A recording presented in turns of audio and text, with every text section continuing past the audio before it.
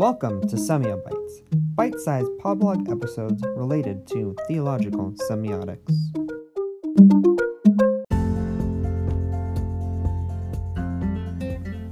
Hi there, you're listening to a multi-part episode, so be sure to tune in and subscribe to catch all of this series of episodes to fully experience this topic.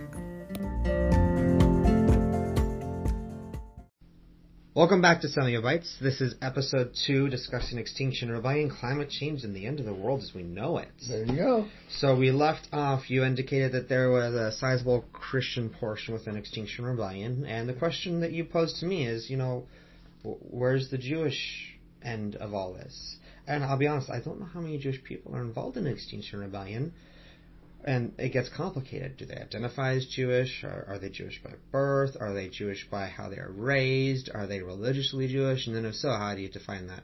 It's not as easy to define as Christianity is. But even that's complicated. You have people say they're Christian because they're born Christian.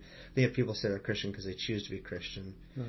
Judaism gets more complicated. And the Extinction Rebellion position, the sixth mass extinction, the climate crisis, all of that, Christians are across a rainbow of positions. Some deny it on the basis of their Christian faith. Some affirm it, embrace it, and preach it on the basis of their Christian faith. That's the minority, however. Within Judaism, it gets complicated. And if I'm talking from my perspective, which is a Orthodox, some may view as modern Orthodox, but I don't feel I'm nearly as modern as the modern Orthodox perspective from Portland, Oregon, which is, again, a very liberal city and part of our enclosed society here.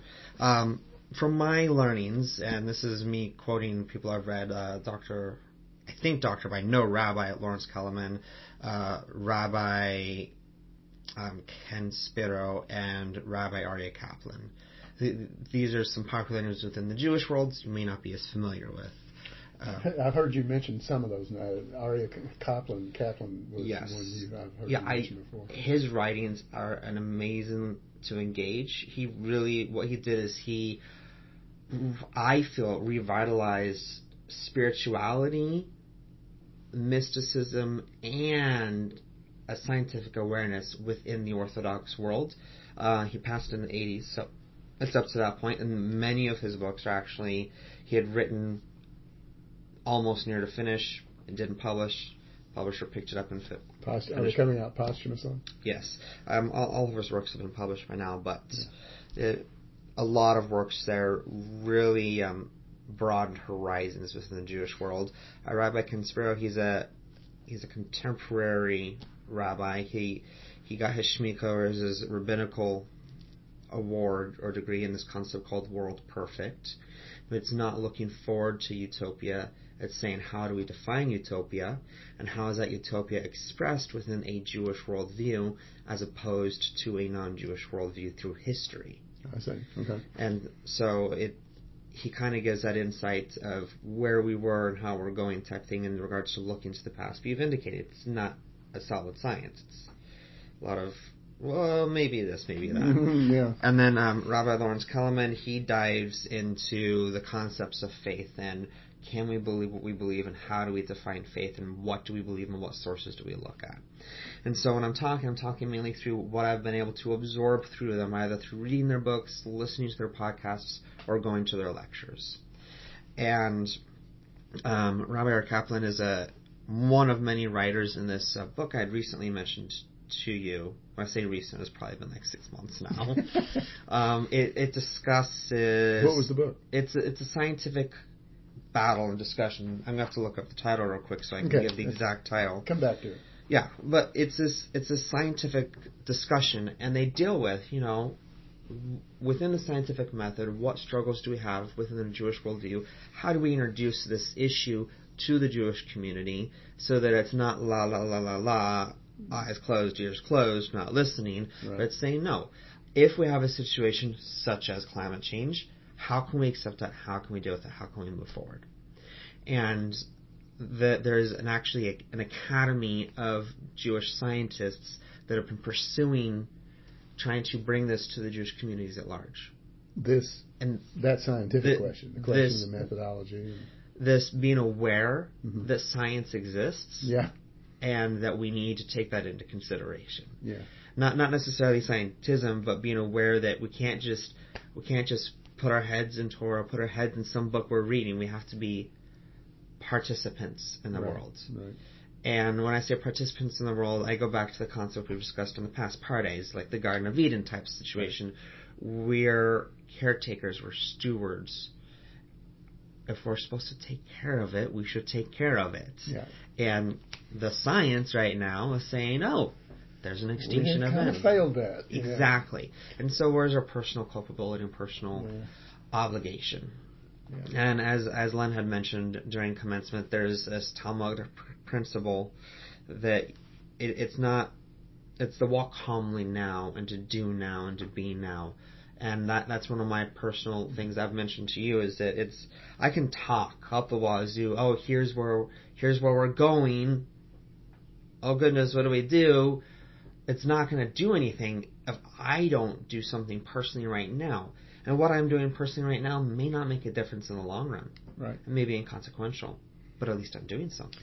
Well, Chris Hedges, one of my favorite, happens to be a Christian Harvard Master of Divinity and a Pulitzer winner, foreign correspondent, war correspondent. And I quote him extensively. And he points out that we don't fight fascism expecting to win. We fight fascism because it's fascism. That's a good point.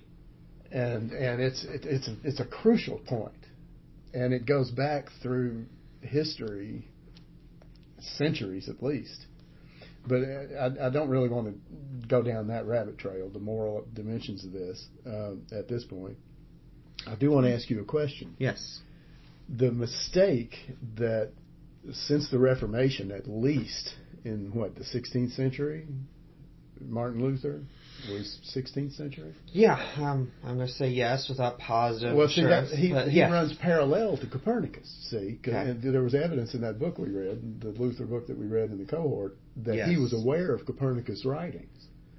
So the Reformation from within the church and the scientific revolution outside its walls were running in parallel. Okay. And what happened to Christianity was what Roger Olson in his book, Journey of Modern Theology, calls over-accommodation. Okay.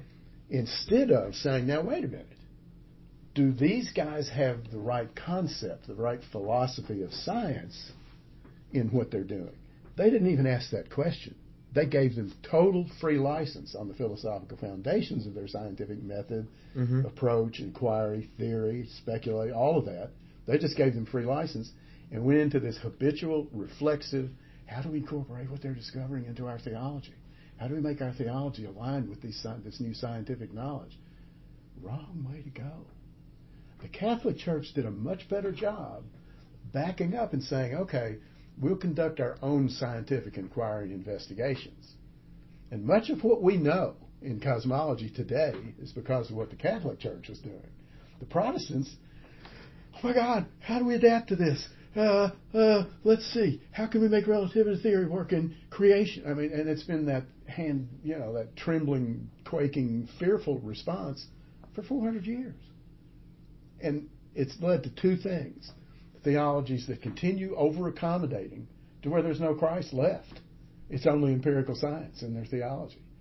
Or it's what used the three monkeys: see no evil, hear no evil, speak no evil. They just shut science out. They become science deniers. They become, for lack of a better word, 21st century Luddites. Although they all carry smartphones.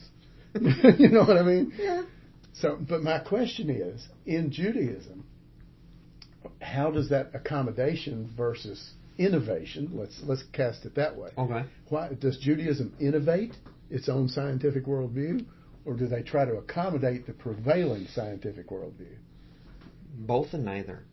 I know that doesn't really answer, but just elaborate. A lot of the Orthodox community, especially the more observant Orthodox community, even Haredi, ultra-Orthodox, to go and say, they don't necessarily have smartphones. They have kosher phones. It's been scrubbed of, it has filters to make sure that they're not exposed to things inappropriately, right? That we've talked about how many Orthodox Jews don't necessarily watch TV, Right. and it's an insular society. They live within their circle. They do things within their circle. They have their knowledge, have their pursuit. There is a concept that some rabbis have stated, yes, scientific knowledge is great and all, but if you have the opportunity to read a book on science and climate change versus, this study on this passage in Torah, you should always choose the study of the passage in Torah. Why bother with the science? Let God deal with that. So there's one perspective. Right. That's I'm oversimplifying, but that's kind of a denier Luddite approach. Yeah, it's a soft Luddite kind of thing. It's more of like that's not for me. I'm just going to go. I'll just absorb this much technology, but then it's clean enough. Yeah. Yeah, and then there is, of course, the other approach. I think this is more found. You'll find it within modern Orthodox, but also more within like the conservative and Reform and even secular Judaism. Is you'll have people who are more engaged. Well, I'm just thinking. Israel is on the forefront, especially in medical science and in communication science, and frankly in military and industrial science as well. So I guess my question comes down to, like everyone else, like every other nation in the world, they're doing their best to be on the cutting edge of scientific inquiry and knowledge and innovation, etc. How does Judaism bring its values into that scientific undertaking, or do they? Again, we have to break it into different categories. Right? So do it differently, of course. For example, we're talking head of science and all these pursuits. That's just as a sidebar, the BDS movement, really I don't understand. Somebody will say, I don't want to support Israel, ban SodaStream, and then they'll use Waze or Google Maps or Apple Maps, or they'll use a phone. Well, the Intel chips, all that's made in Israel. Yeah. If you really don't want to support Israel, become a Luddite, have no technology, because all technology comes from there. That's really what's going on right now, and you'll find that more in areas like Tel Aviv. Tel Aviv is a secular city. Yeah. It's not a religious city. You want religion? You go to Jerusalem. You go to Svat. You go to mystical places. You can go to Ein Gedi and see where King David hid in the mountains. You can do those spiritual explorations. Mm-hmm. But the cities where all the science and technology is being done, that's Tel Aviv. That's not those locations. Yeah. Mm-hmm. And so you will find religious individuals that work within that field and have found a way to balance it within their own worldview. Yeah. I'm more of this works because shouldn't science and Torah work together? If it doesn't, it means we don't understand it well enough yet. And what does that bring us back to? The mandorla, the resonant harmony of differences. Yes. They're different. They're categorically different things. Yes. And it's a mistake to assume that one is going to justify the other. Either way, better to think of their differences and how they can be put in harmony. Yeah, and I think they totally can be in harmony. From my experience in the past of being a Christian, I think that there can be a harmony there. And then from currently being within Orthodox Judaism, definitely. There's harmony. There can be. There should be. I believe we should be stewards, and to be stewards, we have to be aware. And you have to be scientific to be a good steward of a nature. Yeah. I mean, then there's also there's this concept we have, right? If I do something that I know is not good, wrong for me, is there a consequence for it? Here's a common Christian example. Is it a sin to drink? Yeah. And I know this is slightly off topic, but I have a purpose here. Right. Within Judaism, we have this understanding. If you're an alcoholic, no, you definitely shouldn't. But if you're not an alcoholic, yeah, you can drink. Yeah. Well, doesn't it cause problems? Can't it cause cancer? Can't it cause diabetes? Can't it cause all these medical issues? Of course it can. We have this concept found in Proverbs that God looks over the simple. And so we say, I'm allowed a certain amount of simplicity and a certain amount of personal stupidity where I do something that's not necessarily good for me. Right. And God's going to, that's whatever. I'll take care of that part. Yeah, it's what... You focus on it, and if your vice is that you smoke a cigar once a month, right? Yeah. Yeah, that cigar once a month may eventually kill me. Yeah. And I know it's killing the entire world because of its carbon monoxide and all the toxins. Right. But then there's that, well, God's going to take care of those types of things. Yeah. We have to continue to be stewards and do the best we can. But we also have this concept. Within Judaism, we have Yom Kippur, right? This big day. I think a lot of Christians, you have to confirm, view this as the Day of Atonement when sins are forgiven. Mm-hmm. And that's not true. That's actually Rosh Hashanah, the New Year. That's when we're pleading to Hashem because he's writing in his record book. And then at Yom Kippur, he's reviewing the notes, more or less. I see. Okay. And so Yom Kippur, we fast, we liken ourselves to angels, and we're super spiritual beings for 26 hours. While you're reading these notes, this is who I am, right? Yeah, we're saying, hey, no. Well, not even this is who I am. We're saying, this is who we can aspire to be. This can be the collective good within humanity. I see. And then the second Naila, the closing gates of prayer, we're done. It's nightfall. Everybody swarms the tables for the buffet of food and just shoves in their mouth. And it's this dissonance, what's going on here? And the comment is that God knows that we can't be good and perfect 100% of the time, but one day a year, yeah, we can pull that off. Yeah. We strive for our best every day, but one day a year, we can be our best no matter what. I've lately been thinking about what can we do from an Extinction Rebellion point of view to kind of get the point across. And the carbon footprint is probably the crucial concept at work here. We're carbon-based life forms. Yeah. So we have to have a working relationship with carbon or we die.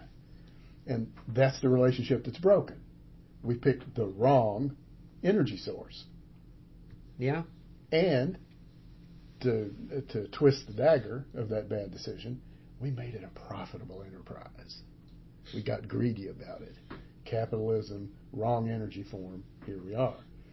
Well, let's break it down a little simpler. Okay. And the reason is for the audience here, okay? Sure. Because they're going to say, yeah, okay, big picture, I get that. Small picture, how does it impact me? How have I participated? I'm going to bring something up. Being a vegetarian, I'm not trying to judge on meat eaters, but I'm going to say cows a problem.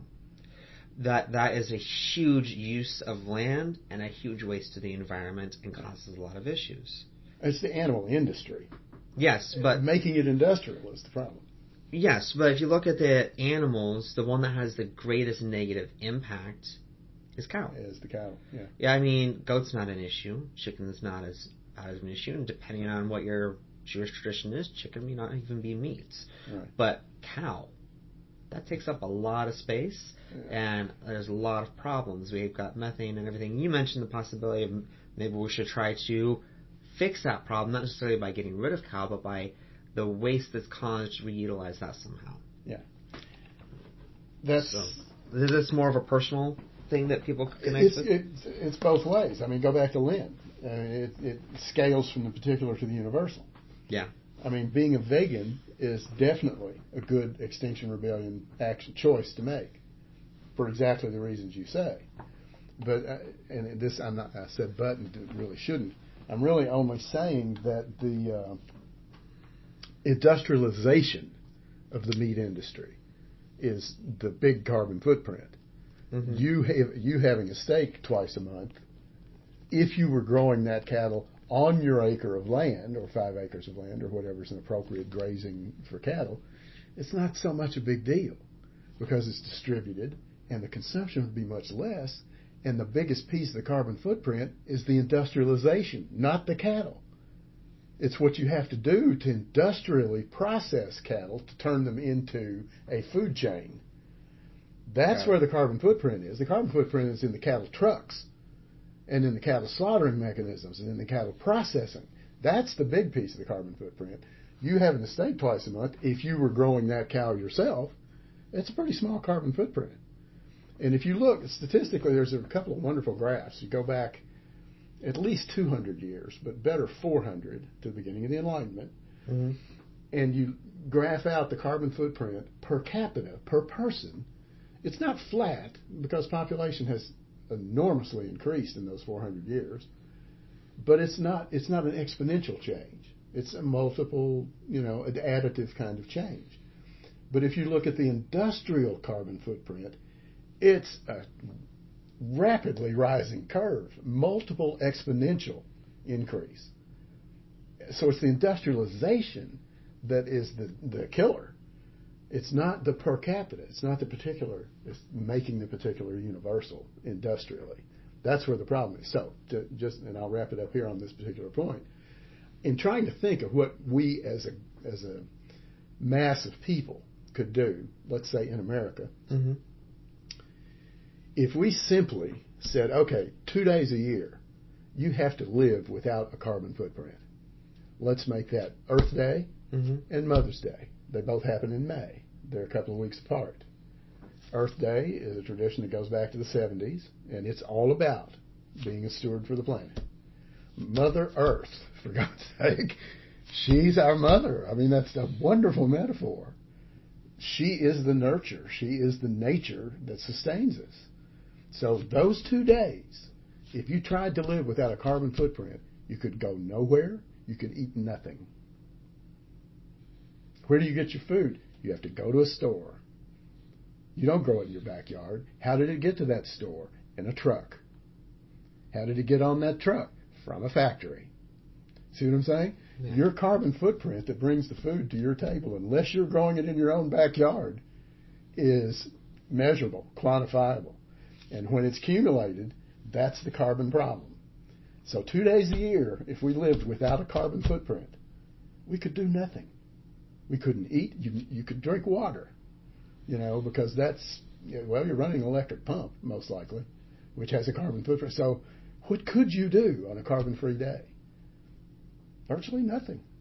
You could breathe, but you'd be taking carbon in and putting carbon dioxide out. You'd be taking oxygen in and putting carbon dioxide out. You'd be contributing carbon emission. You see what I'm saying? I get that, but I'm being extreme about it, but I'm playing with this idea. So, I think it's feasible. I think it's possible on that regard. And here's why. Because within Judaism, we have 6 fast days a year. Okay? Well, I'm thinking it was a carbon fast. That's what I'm thinking of. Yeah, but we've got 6 fast days, and our fast means no food, no water. Yeah. Okay? So we're removing that.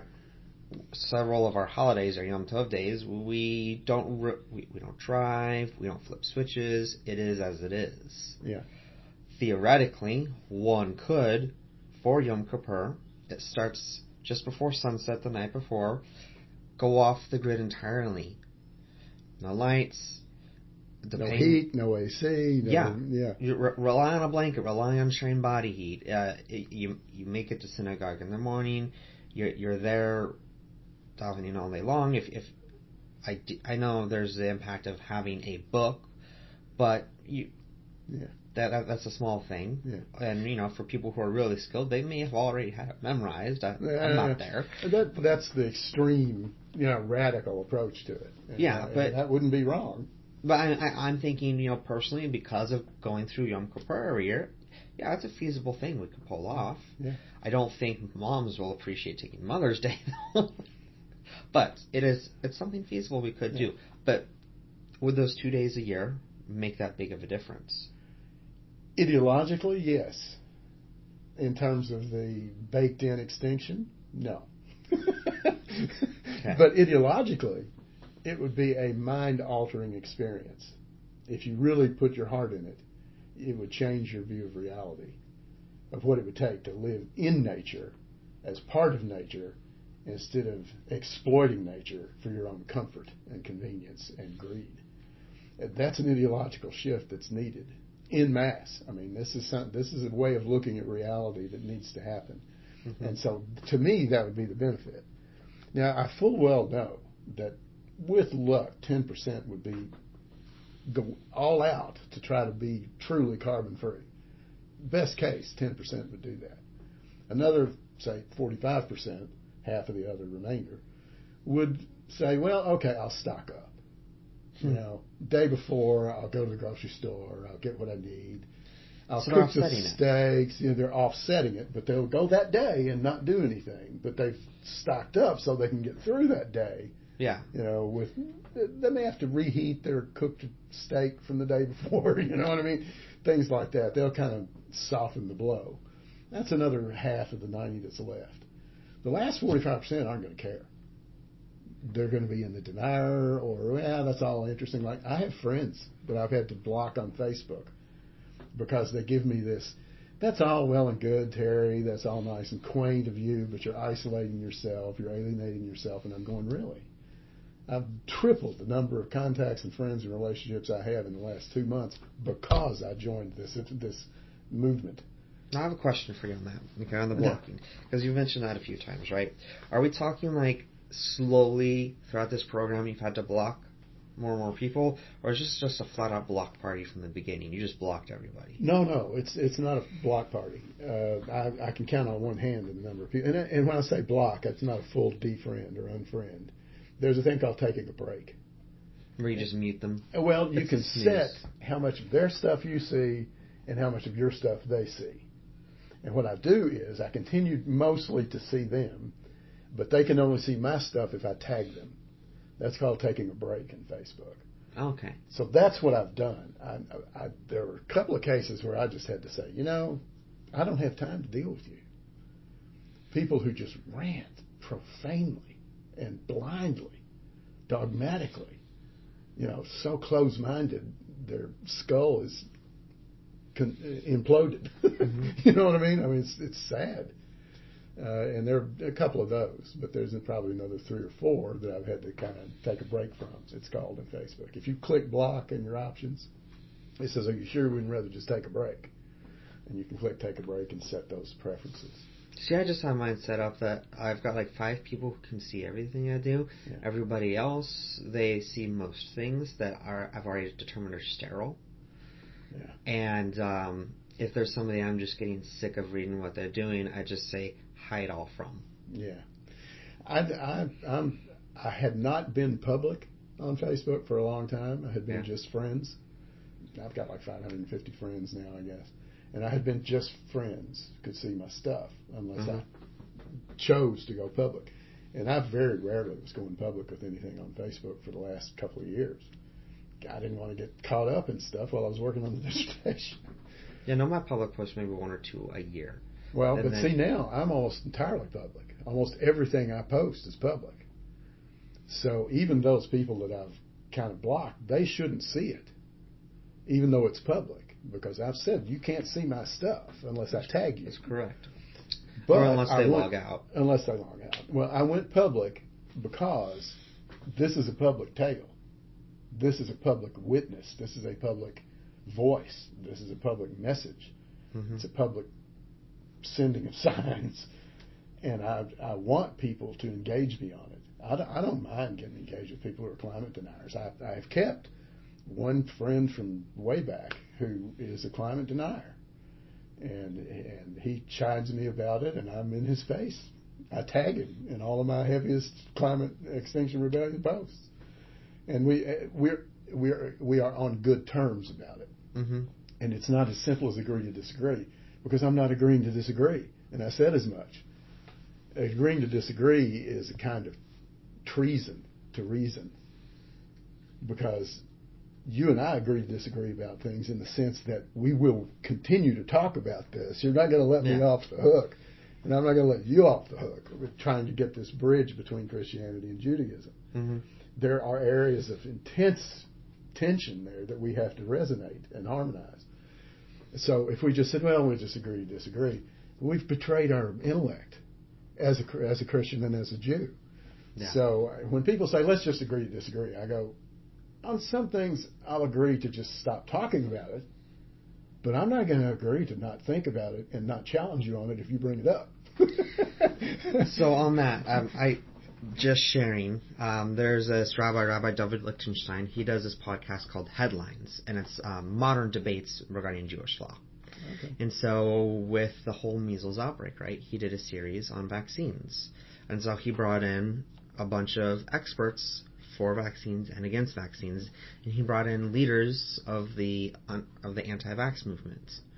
And at one point, because he made his opinion very clear, he was like, well, no, we need to do this, and the anti-vax leaders like, we shouldn't do this. At one point, the statement was, well, let's agree to disagree, and Lichtenstein said, no, that's not how this works. Good for him. Yeah. But that's what that reminded me of. Yeah. And I've said, let's just agree to disagree on this. Yeah. But in the last 6 months or so, I've realized that's really a cop-out. You're just blowing off the issue. You're not dealing with it. You're just selling out your own intellect, and you're disrespecting the others. And that's treason to reason. I'm glad I kind of stumbled across that little Lynn-like limerick way to put it, but yeah, it's a treason to reason on both sides. It really is. Yeah. So, this has been your dissertation process. The name of your dissertation to all of our listeners. The end signs. Are we getting the message? And the end signs has an exclamation mark, and are we getting the message is a question. The subtlety there is the end signs is a complete sentence. The subject is the end. Signs is the verb. It's not just a noun phrase. You know, the signs that come at the end as a noun phrase. No, it's a full, complete sentence with a subject and a verb.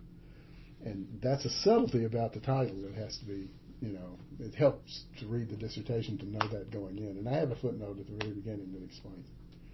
The end signs, are we getting the message?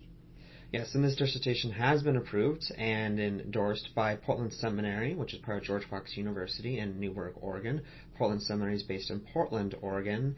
They are regionally accredited, so this is a legit thing, and it is a legit doctorship. You have your doctor. This is what your specialty is. You've focused on this. I imagine your dissertation is quite lengthy, yes? Well, yeah. I mean, you can't put science and theology and faith and logic in resonant harmony in 20 pages or less. So that's why I ended up breaking off the track 2. Yeah, so this podcast is just for fun now. Well, it's more than fun. But it's something that needs to happen. Exactly. Yeah. And that's why I so respect what you've done with your dissertation. I don't remember the title, so you should repeat it. So go ahead. That would be Yidbrick. That's a short part, Right. with my website being Yidbrick Building Jewish Bridges. Let me grab this stack of 150 pages. Oh, there it is. Yeah, hard copy. Sort of. It's soft paper. Yidbrick: Historical, Practical, Relational, and Theological Concepts and Challenges in Jewish-Christian Relations. Yeah. And so, yeah, both of our dissertations are published at the Digital Commons for George Fox University. You can Google Digital Commons George Fox University. You can also visit our websites, yidbrick.com, which is YIDBRIK. Right. If you put the C, it's okay. It'll still take you there. .com. And so, where else can somebody find your dissertation? Mine is in my personal Google Drive, and I will share a link to it to anyone. You do have plans to publish, yes? I did submit it for publication, and Whiffenstock made me an offer. But if you're not a proven, marketable author, it becomes a vanity question. They're vanity publishers if you're not a proven author. So the cost for me to do my dissertation was in the $4,000 to $5,000 range because it was so long. Now, we had a 50,000 word limit. When I switched to track 1, without the artifact, you double the length of your dissertation. Yeah. So it went from 25,000 to 50,000, which is why I had to switch, because I knew I was not going to get my story told in 25,000 words. Yeah, mine's sitting at about 22,000, and that's 111 pages. Yeah. So yours is easily in that 250 to 300. It's about double that. And I even went way over the word limit. It's like 55,000, but they didn't ding me on that in the evaluation. I imagine this is if it's like in a traditional format, 9.5 by 11, we're talking several very thick books here. Actually, as a double-spaced 250-page document, single-spaced, it comes out less than 200 pages. Yeah, but we're also talking smaller size, 9.5 by 11, but like 6 by 9 or something. Oh, if you went with the typical, let's say, paperback 5 by 6 or whatever size they use, it would still fit in a single book. I know because I made it single-spaced and just saw what it came out as. And I put it in a 5 by 7 or whatever the paperback book size is, and it was still less than 300 pages. Okay. Right. So it's a reasonable read. Can people understand it? No. Okay. I mean, my advisors beat me up on this relentlessly, and I never did completely give in. The advice was helpful, because I tended to be way too abstruse in a lot of places. And so the advice was helpful. It made me shorten sentences in a lot of places. I had paragraph-long sentences. and still do. But big thoughts call for big words and big sentences. And these are big thoughts. I'm sorry, And their mantra to me was, you need to make your dissertation understandable and accessible to the average, ordinary mind reader. And I'm going, that's contradictory to what a doctoral dissertation is, in essence, in the first place. Mm-hmm. In the second place, given the problem I'm trying to address and all of the different aspects of it, there's no way that an average person is going to, with, let's say, a high school education or maybe a year or two of college or junior college, it would be a challenge. You would have to read my resources. You'd have to read the resources I cite.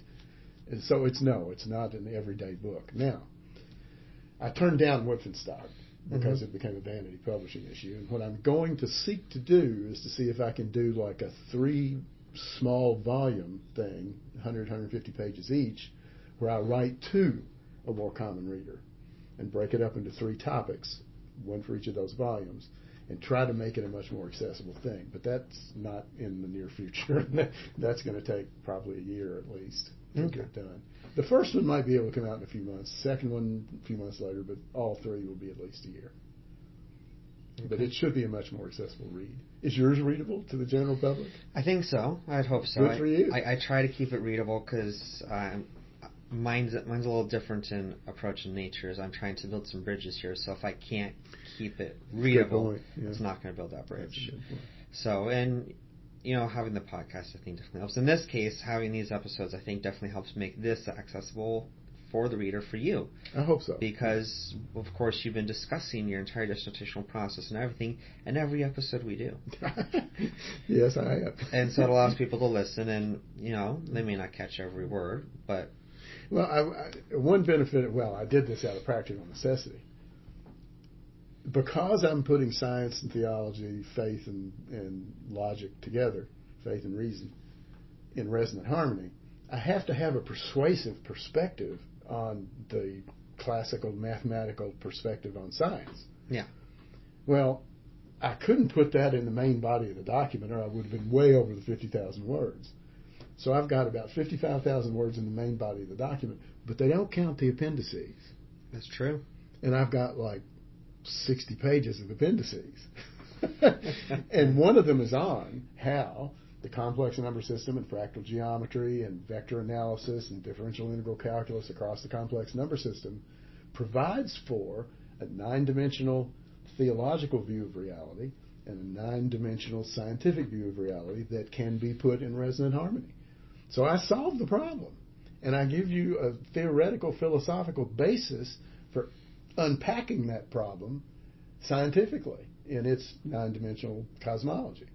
You don't have to deal with the 9-dimensional theological cosmology in doing the science. Conversely, you don't have to deal with the scientific cosmology in doing the theology. But they can resonate in one point of connection. I won't go into what that is. It gets pretty complicated, but I had to do both, you see. I had to speak to the faith community and the theology community and provide a theology or a cosmology. And I had to speak to the scientific community, the analytic, the logical, the reasoning community that doesn't want to make that essential to the worldview and come up with a cosmology that worked that way. And that's mostly in the appendix because it's all this fractal math and stuff. Now, I don't unpack the math. I just say, look, if you do this number system and you do these kind of mathematical operations there, you get into an intentional language framework of possible worlds, and you can look at these 9 dimensions of those possible worlds, and you have a scientific theory, a scientific model. And then another resource I know that you make available for listeners and readers alike is semiotic.com. There's no... Yeah. It's not semiotics, it's semiotic.com. Yeah. And you include a lot of visuals with your posts to help explain. You really like your mandorla images. I do. The triquetra and the mandorla, they're all over the place. But it helps. It helps somebody take this complex thing and visualize it. And so for anybody who's interested in getting a taste of the language with some images on what the dissertation is going to look like, they can go to your website. There's one particular blog post. It's one of the older ones. It's 7 or 8 back. And the description under it explains that it's a digest or an excerpt of my dissertation. And that's fairly accessible. And any of the really complicated stuff I try to explain enough that you can get the idea and move on. And so that's probably a good place, if anyone who wants to venture into these waters, that's probably a good place to begin. When we do our posts for these casts, I'll put a link into that particular one. The last 5 or 6 posts have all been about Extinction Rebellion. Just heads up. Well, that's what your focus is right now. Yeah. So, if I were to sum up Extinction Rebellion, it is a movement to deal with the coming extinction, not just the climate crisis. That's correct. But the coming extinction that humanity has dug its own grave for. Yeah, that's a good way to put it. And it's easy to say, yeah, this is just a bunch of more people, and we wish they'd just have their say and go away. But we're talking about tens of thousands of people worldwide that have stepped into this movement. And to be actively involved in it, you have to commit to willingness to be arrested for civil disobedience. So tens of thousands of people around the world have said, I'm willing to be arrested for civil disobedience to stand against this. And for those who haven't said that, I just want to remind you, look at the people you put in office, look at the people you support. Bernie Sanders, I know a lot of people that love him, he's been arrested for civil disobedience. Yeah. And if you haven't been arrested for doing something, maybe you don't believe in it strongly enough, or maybe what you're doing is not an issue to the current powers that be. That's probably true. Who got arrested for doing 70 in a 55 zone lately? They just hand out tickets for that. Yeah, they do. Now, if it's a school zone, that's a different story. Oh, yeah. But, thank you for the listeners for listening to this 2-part, briefly touching Extinction Rebellion, where all this leads. Right. Obviously, we have follow-up posts on our websites to continue this conversation, and we definitely want feedback. Contact us, get involved. We're on social media. We have our websites. We've got emails, everything. Yeah. Reach out. Let us know what you're thinking. This podcast is actually posted on Anchor. One thing, if you do use the Anchor app to listen, you have the ability to leave us a voice message, and then we can actually play the voice message at the beginning of an episode and answer your query. That would be wonderful. Yes. I know Yoni is tired of hearing me talk. So we'd love to hear from you so that we can talk to you directly instead of just to each other for your entertainment. Yes. But thank you for explaining Extinction Rebellion. It's I know it's something that's been weighing on you heavily, and me being in Portland, being the part of the local granola, I totally understand the idea of how do we live more sustainably, how do we live more aware and thoughtfully conscious of the long-term implications of what we do. Let me make a point about Portland. I meant to do this earlier. Yeah. The 2 weeks of intense activism in central London, I mean, they locked down central London for 2 full weeks. They being the Extinction Rebellion. Extinction Rebellion. Yeah. Thousands of Extinction Rebellion activists were just in the streets, and over 1,000 got arrested for their civil disobedience. They moved around from 4 different locations: Marble Arch, Trafalgar Square. There were 4 different locations. They just kept moving around. The police would say, "You got to clear away," and they'd say, "Okay," so I'll go over here, and traffic could move there. And then they say, "Oh, well, you got to go over here," and they would move, and the traffic could now they'll go there. But they always had it blocked somewhere. For 2 full weeks.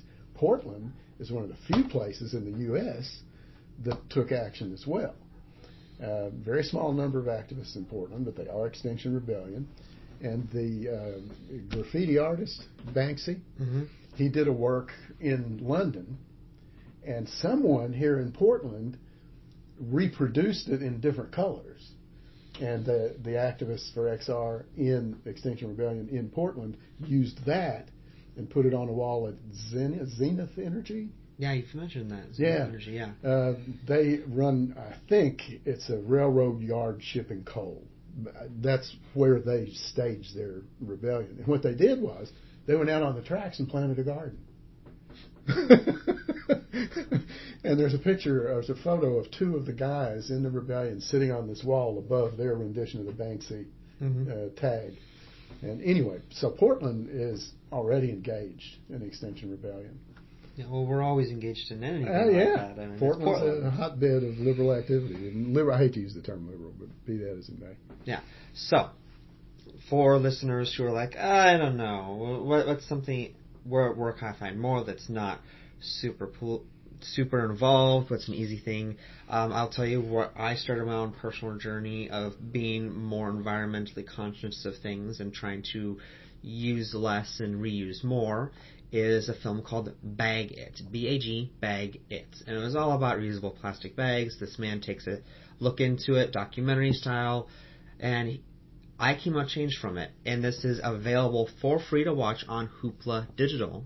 Most libraries will give you a free membership to that where you get 8 films per month. And Bag It is on Hoopla.